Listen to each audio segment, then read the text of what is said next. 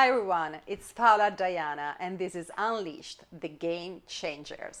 Today we are talking about finance because our guest is one of the most powerful women in the world in the finance industry. She's the head of global service clients at BlackRock, the biggest asset manager in the world. Thank you, Melanie, to be here with us. Thank you for having me. It's great to be here. I know you're super busy, so it's really, really important for me that you found time to speak with me and to share with our audience your story and your career, because I know it's very inspiring. And you are a truly game changer. So that's why I really want you to speak with us and let us know what does it mean to have the courage to change your life completely in order to pursue your career, your dreams. Thank you so much, and thank you for those kind words, which I'm sure I don't deserve. No, you deserve. But no, as you know, I think I have a real purpose to make sure that I share my story and I'm really authentic. I think one of the things that I notice, especially in our industry, is are there enough real, true role models for the next generation? Because are people really honest about their journey? Are they honest about their struggles? Not at all. Because I think when I look at some of the senior, and not just women, senior people, it can sometimes feel daunting. You look at those people and you think you know their story. And if I was in my 20s, I would probably look there and think, could I do that? Would I want to do that? How do you do that? So I think we all have that big responsibility to be very authentic about what it's really like to have a family, to be a senior woman in a finance industry, and to do something that's different and to be brave enough to make those changes. Of course, because it must be very challenging. But let's start from the beginning. I really want to understand, what did you study, which kind of child you were, so which were your role models. Tell us a little bit more about your beginnings. So I do not have the normal finance background. I didn't grow up in finance. Okay. I actually grew up on a farm. Oh, in a farm. Yeah, I so love that. I grew up on a farm. My parents were farmers, are still farmers. My dad is now 82 this year. Wow. He pretends he's retired, but I don't think he'll ever retire. And I have a sister.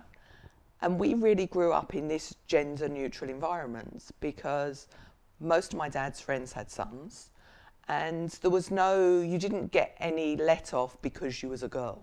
There were things to do on the farm, whether that was throwing bales of hay or mucking out stables or driving tractors.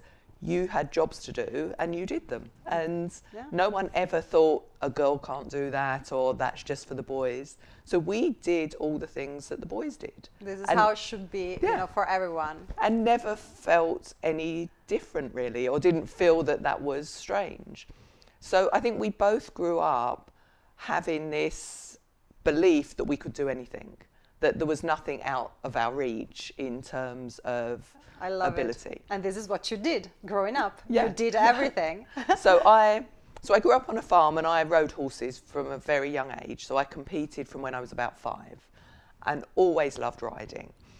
But I was also quite good at school and I passed my 11 plus. I went to a grammar school and my real subjects were maths and science. So what I decided at a very early age, and just to caveat all of this, I'm a complete control freak perfectionist. So I'd worked out I hear you. from a very early age I was going to be a vet. Oh, okay. Because obviously growing up around animals, etc., but also loving science and maths, it was this is the great combination, I can be a vet. So at school I did all my exams to be a vet. But as I was looking to go to university, I got a phone call to ask if I would be interested in going to Canada for a year to show jump. So you're coming up for 19, you've got this opportunity to go and live the other side of the world. And to be honest, I'd never really travelled. So Canada was a completely other world. Yeah.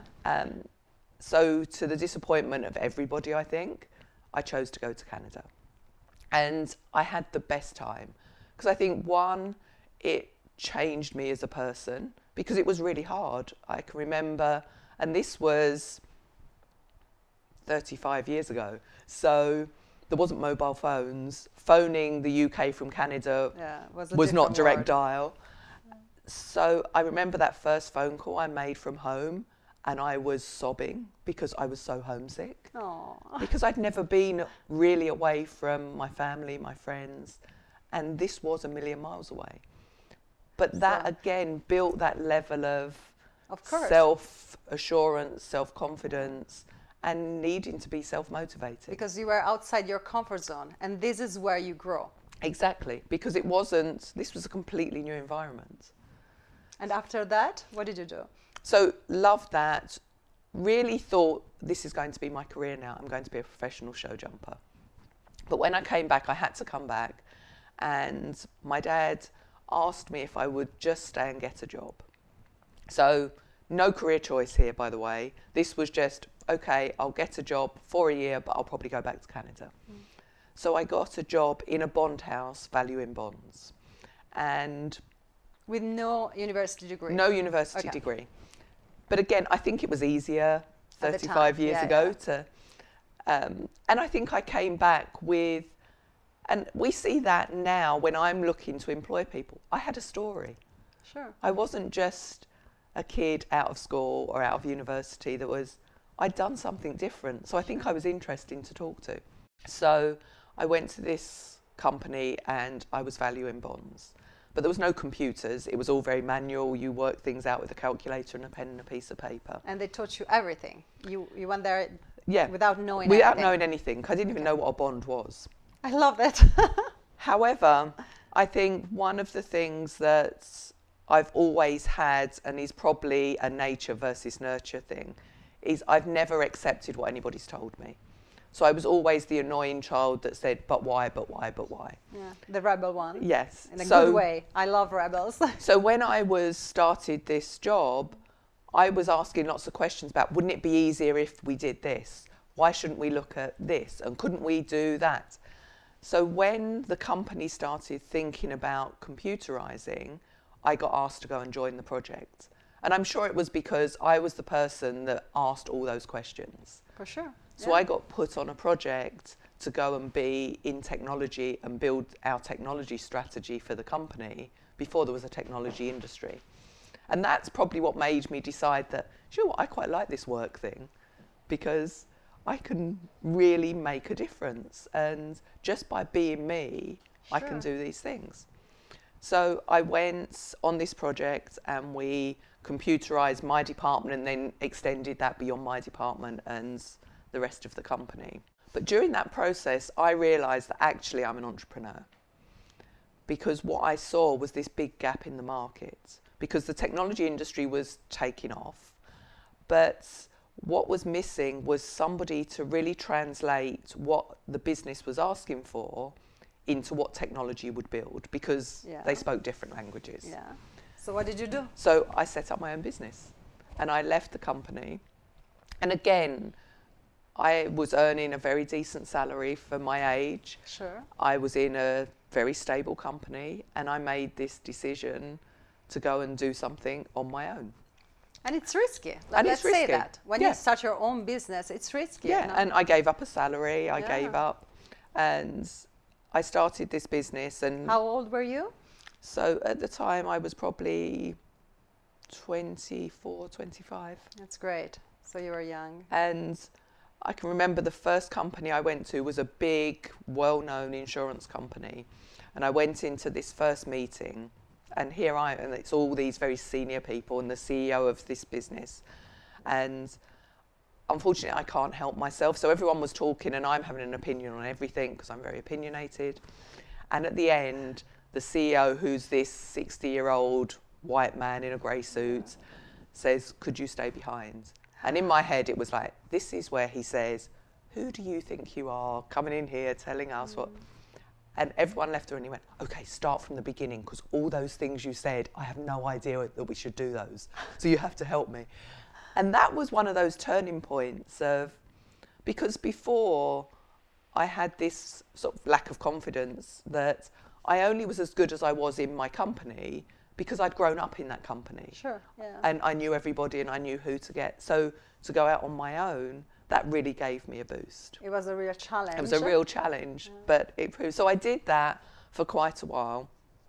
And within that time, I got married. I was pregnant with my first son. And back to, I'm a control freak perfectionist. If I'm going to have a child, I'm going to be the perfect mother. So I can't possibly work That's and really have a child. dangerous. I know exactly what you say. That's really dangerous. Unfortunately, I learned very quickly that being a control freak and having a child do not match. Yeah, no. Because my first child challenged my control freakness. He didn't sleep, he didn't eat, he needed constant stimulation. So, and at the same time, there was this thing going on in the industry called Year 2000. Yeah. Where, so it was 1997, everyone believed that when the clock switched to the year 2000, the world would stop because computers wouldn't work. And I got a call from the first company I'd worked at to say, would you come and run this year 2000 program? Incredible. People were really believing They that. really believed. They honestly believed that the world would stop. There was task forces around the world recreating Incredible. Armageddon, that planes will fall from the skies, electricity will stop. Were you afraid of that or no? No, because I'm very logical. Yeah. So logic told me that It was that couldn't possibly happen. So fortunately, my mum looked after my son and I went back to work, but was very clear on, I know how much I want to work and I still want to be around for my son. So I went into this with not strong negotiation, but just very clear guidelines of, if I come and do this, these are the hours I want to work, this is how much I want to be with my son. Because to me it was really important that flexibility is the key. I still had that time with him. I understand completely. I did the same when I had my kids. Being your own boss, having your own business in some kind, even if it's contracting, does give you more of that flexibility than Yes, not. absolutely. Yeah. And then in complete control freak style, my second son was born on the 18th of December 1999. So we had 2 weeks before the world ended. It'll be fine. Obviously nothing happened. And then I was definitely not working. Because I've got 2 children now. Yeah, 2 children My makes husband, such a difference compared to one. Exactly. Yeah. My husband was a very successful mortgage broker, so it wasn't a financial need in any way. And then in the January, my husband came home and said, I think we should start a business. He was a mortgage broker. The mortgage industry was going completely mad. And he could see that there was this big gap in the market. And if I think I'm an entrepreneur, he's a total entrepreneur. He is, we always say he's unemployable because he's never been employed. He's only ever been his own boss. And he is a great ideas man and very forward thinking. Yeah, this is his nature. I understand completely. You need to have the nature of an entrepreneur. Exactly. If not, you will never succeed. So he had this idea that the mortgage industry was going to need companies to actually help them deal with the volumes they were getting. Yeah. So we set up a company that processed the mortgages for most of the UK lenders. And we ended up growing that to a really big £20 million turnover company, 2 locations, 250 staff. Well done. And it was incredible. I didn't know about that. Oh. Really successful company. He did an incredible job. He was a very big name in the industry. He's a great motorbike rider. He loves motorbike racing. So one of the things we did was sponsor British Superbikes and Yamaha. So my boys grew up between farms and motorbike pits, which was great. It was great. The bad part of this whole story is Lehman's was one of our biggest clients. Oh my God. And we lost everything in the crash. Everything. Yeah, so we 2008. Yeah, and we came that close to losing our house. But there was this big part of me that I couldn't lose my house. That whilst I knew our lives were going to change, the boys were 10 and 8, I knew their lives were going to be completely different. I knew that our lifestyle would have to be completely different.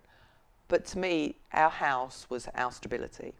And if I could keep our house, somehow that would be the stability of our family. So what did you do? I went and got a job. And again, no career choice here. This was, I know how much money I have to earn to save our house. I know that I have to be flexible. I can't have this massive job. And I was offered a job to go and be really a relationship manager for a management consultancy whose biggest client was threatening to not renew. So my job was just to go and help that client renew. Yeah. And so I went, I did that. And it was not connected with finance at all? It was pensions related. Okay. So it was, Pensions, again, okay. it was using some of that background I'd had. And the business we had was mortgages, so it had that finance. So I've always had that finance thread through everything. And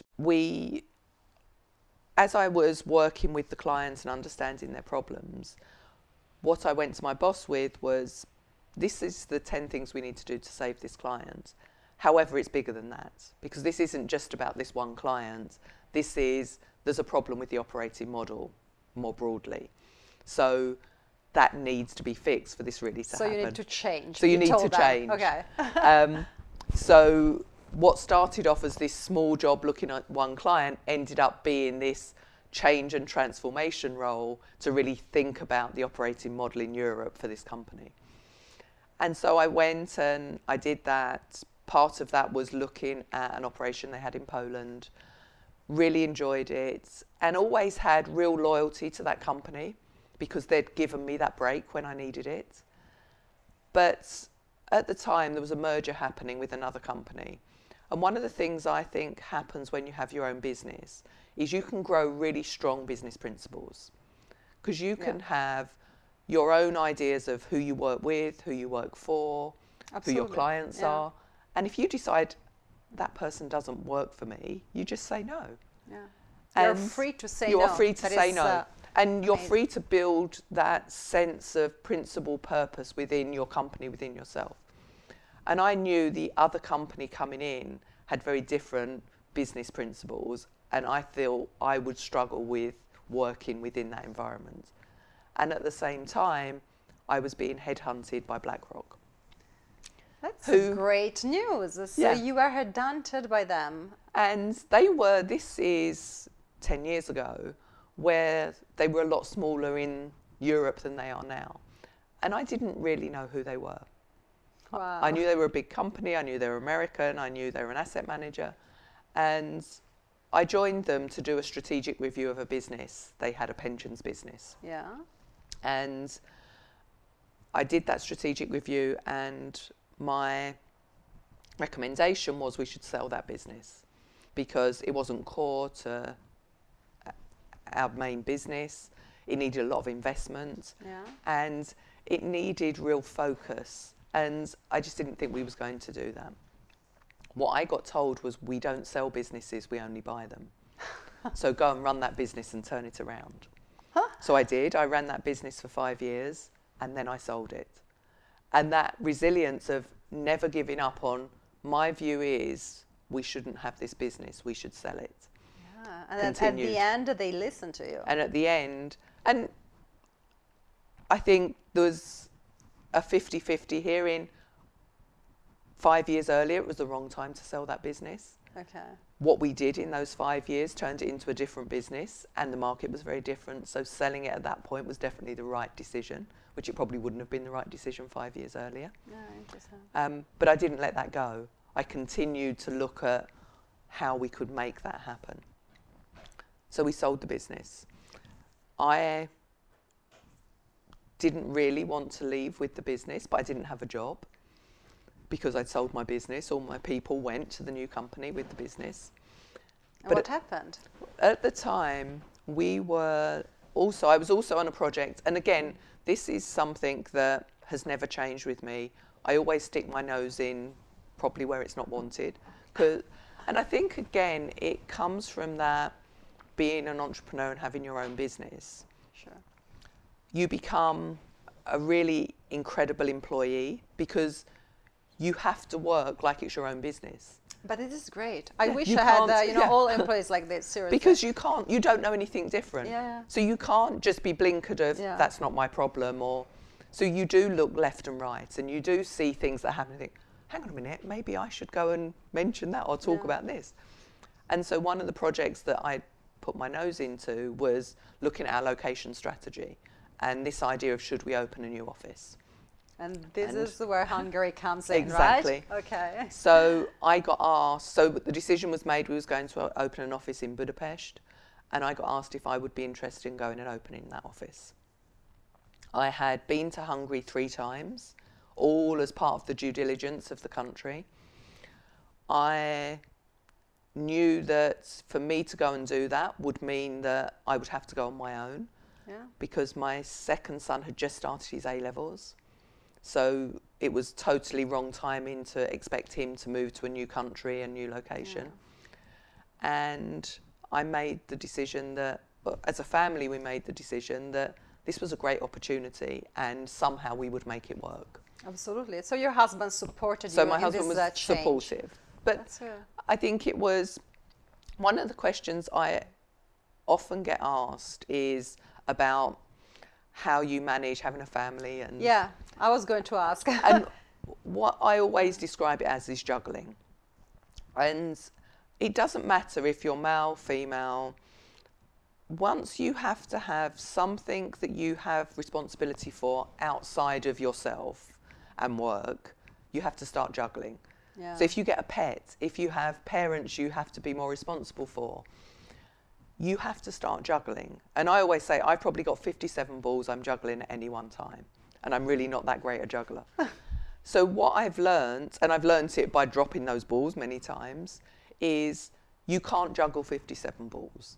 So you have to make conscious decisions to put some of those balls down. Yeah, you need to have priorities. Yeah, and sometimes that's work balls, and sometimes you have to say, at this particular moment, work has to take a back seat because my family becomes more important. Sure.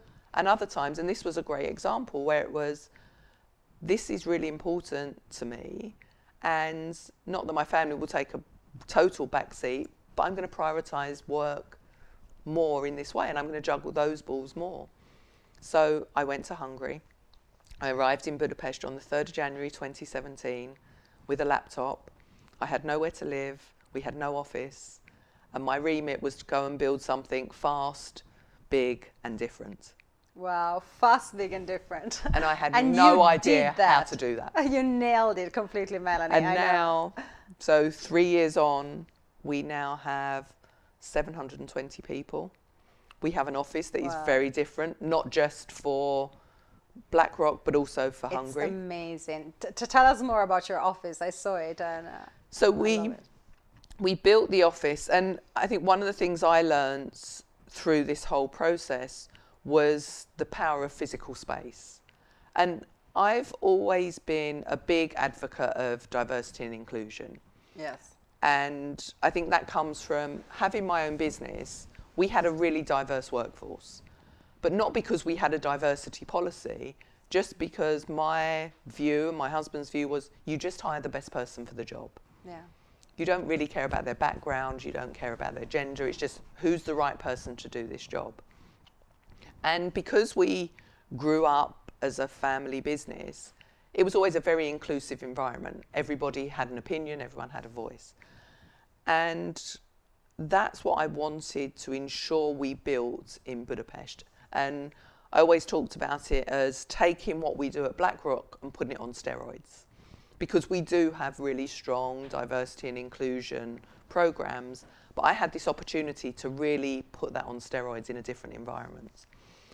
And there's a way I talk about diversity and inclusion in that diversity is being invited to the party, inclusion is being asked to dance.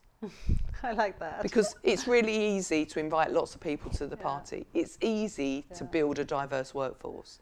But if it's not inclusive once they're there, it's a waste of time. It means nothing, it's true. So one of the things I wanted to do was ensure we had an inclusive environment. And you hired mainly young people, right? Yeah, I mean, again, there were 2 really different hiring techniques we did. Mm-hmm. One was we wanted to hire people more for behaviours than skills. Okay. So we were looking for people that were curious, were brave, we're open. Game changers. We're game changers, yeah, geeky. We wanted people that would come and challenge us. We didn't want people that would come with a preconceived idea of how things should be done. Yeah, that's amazing. So we've got nearly 50% of the people in the office have no financial services background.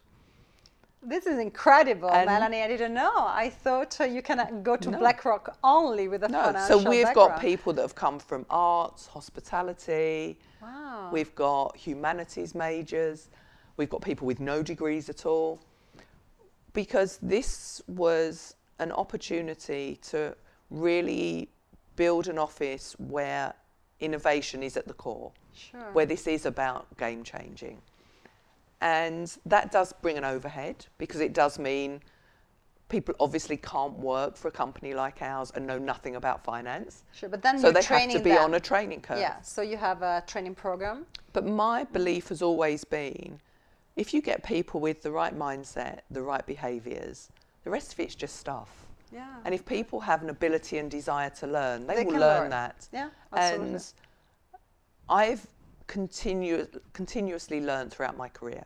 I haven't sat at 25, 30 and Of said, I'm course. done. Yeah, of At course. 53, I'm not done. I've still got lots and lots and lots to learn. We have to keep And learning we until have we to keep die. learning. This is That's what keeps us life. young and excited. Yeah.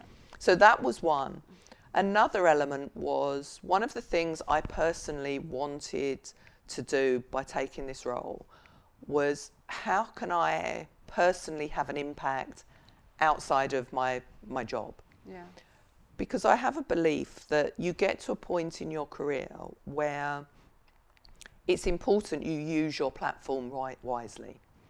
So having a BlackRock business card that says Managing Director and you're head of BlackRock Budapest gives you a certain amount of power. Sure. What you can do with that is you can use it to really help yourself, and you can get a bigger title, a bigger salary, a bigger ego, or you can think, how do I really use that to help more people? And how do I use that to have the broadest impact? And one of the things, when I talk to my friends, my Hungarian friends in the UK and Hungarians I met through this journey, one of the things that came through so strongly was, for Hungarians, Hungary is always home. Of course. And wherever they live in the world, there's this desire that at some point I want to go home. But their view was, I don't know that I will get the same opportunities or have the ability to build the same career there that I would in London, New York, Yeah. etc. So I had this idea, again, I can't help but be an entrepreneur brain. If we build the right environment, we should be able to attract Hungarians back to Hungary. Wow. And this was And- your strategy. And so that was one of our strategies. And we've now created this whole movement, really. So we started with one event with the Hungarian Embassy in London. We ended up with about 150 Hungarians came to this event. We now have 12% of our staff in Hungary are Hungarians that have come back. And this is now an initiative that happens across industry in Hungary. And Interesting. it's really helped Hungary. You were supported by the government in this, or no? No, I mean, not financially supported. The government obviously feel very strongly about this as a great initiative, because like any country, they want to Sure, retain their talent. They want to attract talent back. of course. And I think Italy should do the same. yeah, and it was a really great initiative that became, again, a game changer in mindsets of Hungarians seeing that there is this opportunity. And we now run these events in New York, in Frankfurt, in London, and they will continue without me. That's So it's great. a legacy I've left. Of course. And I know they love you in Hungary, and I know you will receive soon an award, right? So I've been nominated for Expat CEO of the Year in Hungary. Well done. Congratulations. Thank you. Well, let's I see if hope I you win will it. win it. I hope yes, it will be the case. And even without, like now, I've now properly relocated back to London, which is great. But Hungary will still always be in my heart. Of course. And I will always continue try to support Hungary in some way, because I do feel a little bit Hungarian now. Oh, that's beautiful. That's really beautiful. Thank you. And tell me more about what you do for diversity in finance, because I know you are a strong feminist, as I am, and I know this is something that is very important for you. So when I came back into corporate world and realised that corporate world probably wasn't as diverse as my company was, I looked at how I could help. Again, I can't help but get involved. And I joined an organisation called Women in Banking and Finance, and got very heavily involved and ended up being vice president of that organisation.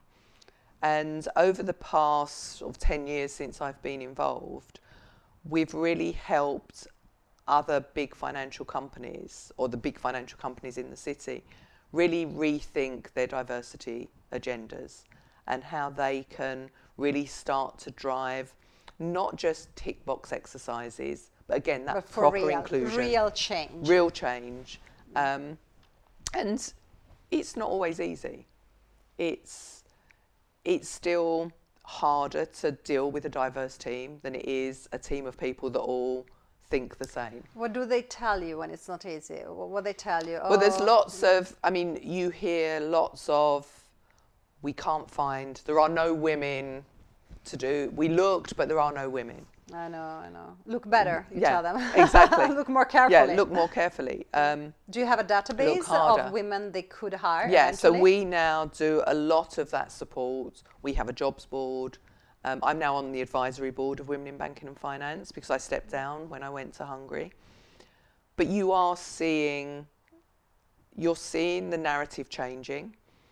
10 years ago, the narrative was more about it being the right thing to do.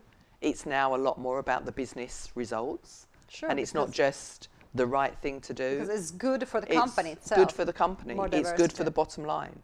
And investors, clients are asking for that diversity. They want that level of... That's interesting. So you saw a change during the past 10 years. Yes. Not fast enough. Yeah, of course.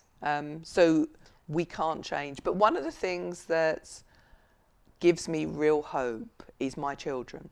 So I've got two boys that are 22 and 20. And they're both now in the process of, one's at university in Sweden, one's in university in Budapest. They've obviously grown up in a very diverse world. My dad's a farmer, I work in finance, their dad's an entrepreneur. Yeah, and they have a mother who's a real role model because you're a working mother.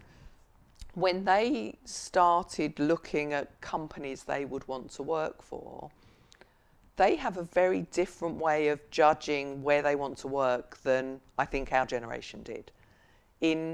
Money becomes a lot less of a driver. Sure. It's about what is the purpose of that company? What are they doing? What are their thoughts on things like sustainability, diversity? And also, what does this feel like as a company? So when I was working really hard on diversity, the boys used to be, but why do you do this? Like what? And I'd get really worried of like, oh no, they've got no idea. I brought up two boys that have no interest. But what they were actually saying was, but if you look at our friends groups are really diverse. For them it's normal. Yeah, we have girls as friends, we have all nationalities as friends, we have all sexualities as friends. So if we went to a company that didn't look and feel like our friends group, we wouldn't work there. So I do have this hope that this isn't going to be as slow a burn as it has been. And as the next generation start taking on more leadership roles and having more of an influence, we will see that step change happening. I really hope that is true, yeah. Because seriously, if we think about the different industries, finance is still really male dominated, especially at the top. Yeah. I know BlackRock is doing quite well compared to other companies. But I do agree. And I think it does go back to how we think about the industry at a younger age. So when you look at what girls study at school, do they already start with a view that finance is for boys? and maths is more boys related. You're right. And it goes back to my earlier point on role models. If they can't see strong role models in those top jobs, they will only look and think, this isn't for me. Yeah. So we've got to help girls start thinking about it early on. And also, I think the other is, how do we get girls to start, or women to start thinking about it as a second career? Coming back in, do what I did. As it was for you. Yeah. It doesn't have to be the thing that, your career doesn't have to be linear. And I think especially, again, today, probably more than when I started, people don't have those linear careers. Yeah. You don't start in a company and work your way up. You do have this more breadth before you get depth.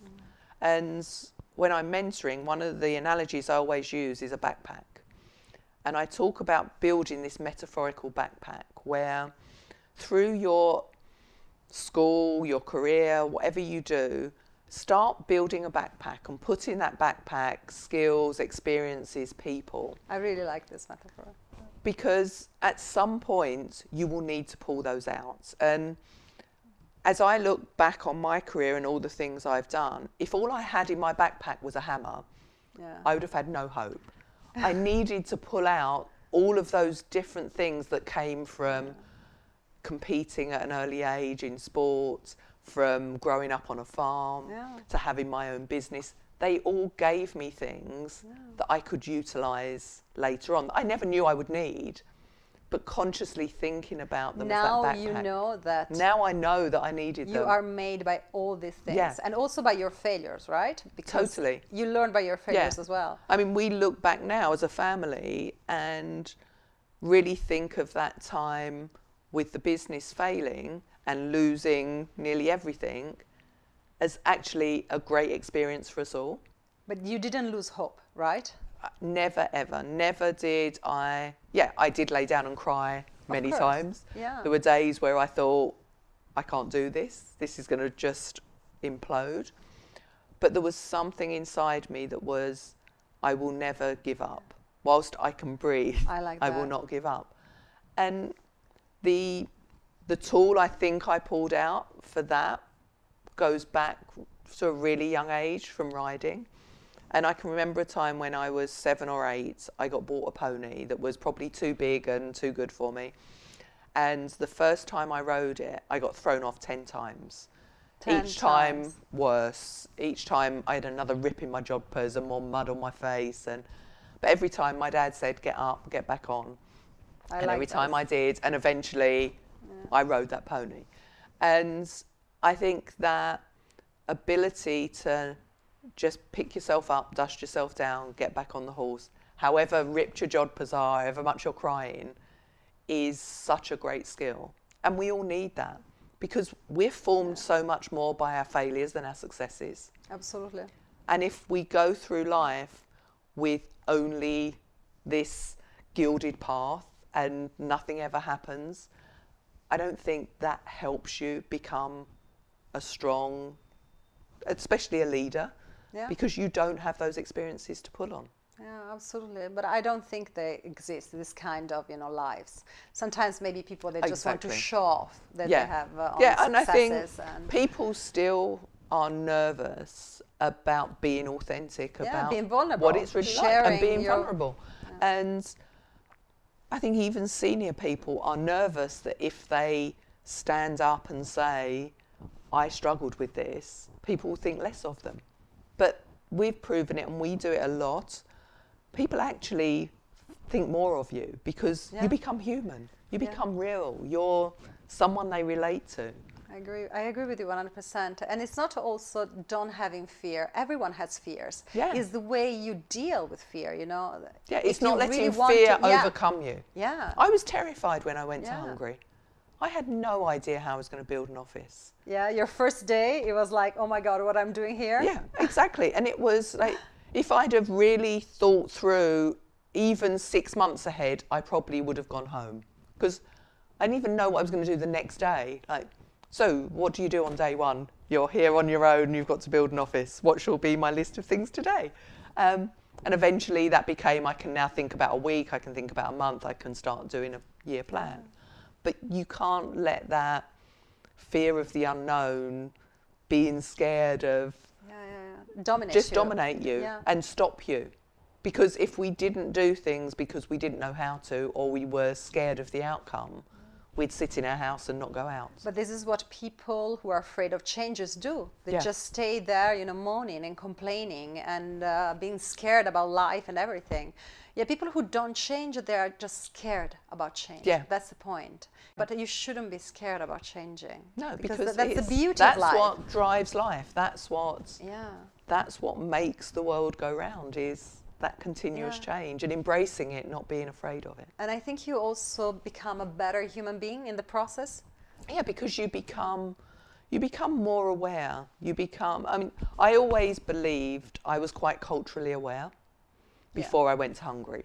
So you had a good education. Yeah, I knew things that not everybody was the same mould, but going and actually living and working in a completely different culture makes you so conscious of those cultural differences. Yeah. So going to Hungary, I read as many history books as I could. I learnt the language. I tried to really... It's difficult. It's a difficult language. It's the most difficult language in the whole world. The most difficult language in the whole world. Well done, Melanie. But what I learnt from learning the language, you started to learn about Hungary. Yeah. And you learnt, and reading the history, you learnt about why Hungarians are like they are when you understand their history and what's happened to them as a country. And all of those things form you as a person, and you become a lot more compassionate to difference. You embrace change. And if you only ever live in a sterile world, you will not be able to give back as much as you can by having those different experiences. 100%. Thank you for sharing. No, not at all. Thank you. Because it's very, very important to have a woman like you, at the top of a financial institution. It's a company, so big. It gives me hope as well, because I'm sure you can help other, good people, men and women, whatever, to run companies. And I will continue whilst I can breathe to help others because to me that's important. That's what this part of my career is about, is how do I give back? How do I help others? And my assistant goes mad because every time she sees someone say, has Melanie got half an hour to have a chat with me? Her eyes roll and you haven't got half an hour. I always have got half an hour. You can always find time if you want to do it. I always say, if you want something done, ask a busy person, because they will always find time. I like that so much. No, thank you for sharing. Okay, now it's the time for the final 5, because I know you're very busy. And thank you so much. Let's fire up this final 5 questions that I always ask to everyone. Okay. And try to answer as fast as you can, and of course, tell us the truth. Obviously. So what a person would never know about you just by looking at you? That actually I'm probably more introverted than extroverted. I think I know that, yeah. But I know you. So what did you learn by your last relationship, that I think is your present relationship? Yes, so I've been married for 24 years, so it's my relationship. Yeah. I think any long relationship teaches you to compromise, teaches you to think of others first, teaches you that, and I think being in a relationship for a long time makes you realise what's important and what's not. I like that. And well done. 24 years are a long time. Yeah. Which is your spirit animal? Has to be a horse. Yeah, of course. If you were a superhero, which one would be your superpower? I'd love to read people's minds. I like that so much. And last one. What is the meaning of life? Leaving this world having made an impact and given back more than you've received. That's very important. And you're definitely doing that. I'm trying my best. Yeah, definitely. And I know you're also helping a lot of entrepreneurs, because you did with a friend of mine as well. Yeah. Let's say that. Yeah, well, as I said, I'm still an entrepreneur at heart. Yeah, so every time you can. So I see that. Yeah, so it's good because you want to make changes, big changes, but also small changes, right? Yeah. Everywhere you go. Exactly. You don't stop. I can't help myself. But I'm happy, and that's why I like you, and that's why you're That's here. why I like you. We're kindred spirits. Yeah, absolutely. And then I really hope we will meet soon in Budapest at Brain Bar. I hope so too, yeah. So you will be always welcome here, okay, Melanie? Thank you so Whenever much. you have the time. And Thank you. keep doing the magic you're doing. I will do my best. I won't give up. Thank you. Thank for you so coming. much. Thank you. Thank you for watching Unleash the Game Changers. I hope you were inspired by Melanie as much as I am. Please leave your comments below. Let me know what do you think, and also leave some questions for Melanie. I will always have time to ask her, and I hope she will answer to you.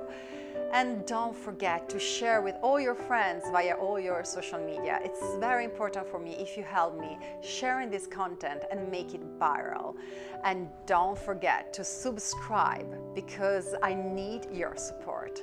See you soon to the next episode. Bye.